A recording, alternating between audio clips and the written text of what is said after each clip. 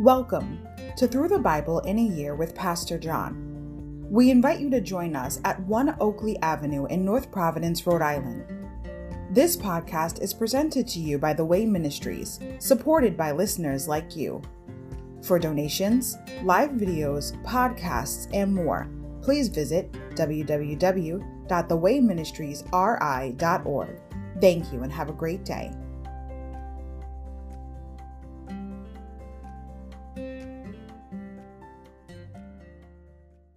Hi everybody, welcome to Through the Bible in a Year with Pastor John. So glad you could join me today to get a portion of God's Word. Today we're going to begin with day 356, December 21st, Reflection and Worship.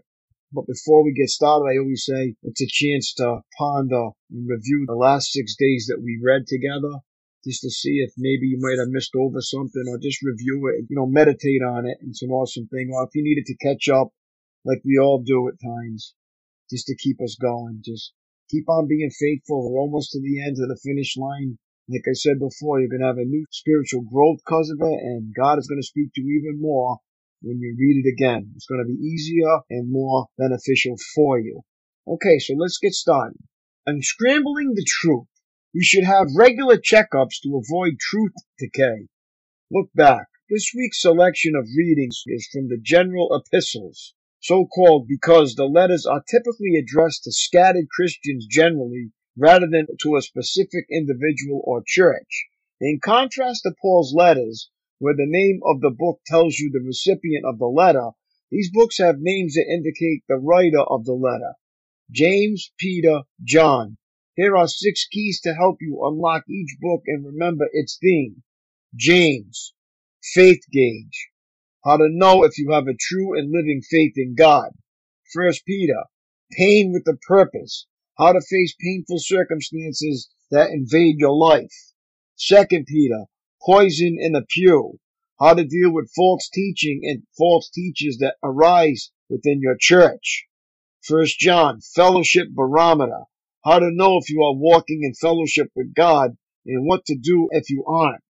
2 John, bolt the door.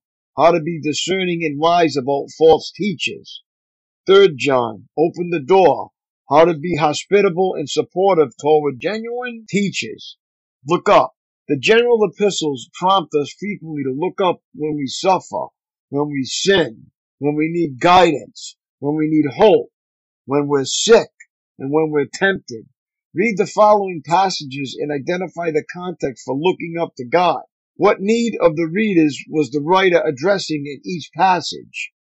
James 1, 5-6, James 4, 5-7, James 5, verse 16, 1 Peter 1, 13-16, 1 Peter 2, 1-4, 2 Peter 1, verse 3, 1 John 2, 26-29, 1 John 3, 21-22, 1 John 4, 9-11.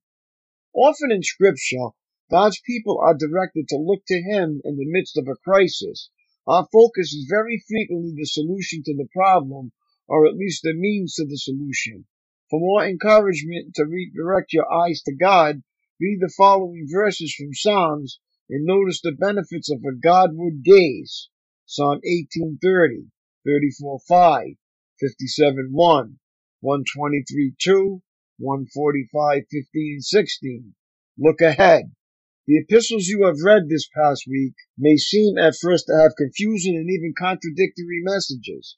After all, you might ask, am I supposed to bolt the door, 2 John, or open the door, 3 John? Am I supposed to give thanks for painful circumstances, 1 Peter, or avoid the source of that pain, 2 Peter? If good works can't save me, James, then what are good works really good for anyway? The key is in the context. You should bolt the door if someone is selling you poison, and certainly false teaching is every bit as lethal as poison. But you should open the door to faithful teachers and preachers of the truth. You should give thanks for circumstances you cannot change, but you should work hard to change things you can change, such as the presence of false teachers in your church. You should remember that good works cannot save you, but you are saved for the purpose of good works. Take an epistle you have read this past week and make it your marching orders for the coming week. Don't just read the truth, be a doer of it. That's so true. This is an awesome thing to think about. That's all for today, my friends. It was great reading along with you. Have a great day and God bless and keep up the good work. Keep on keeping on. And I will see you tomorrow. Lord willing, peace.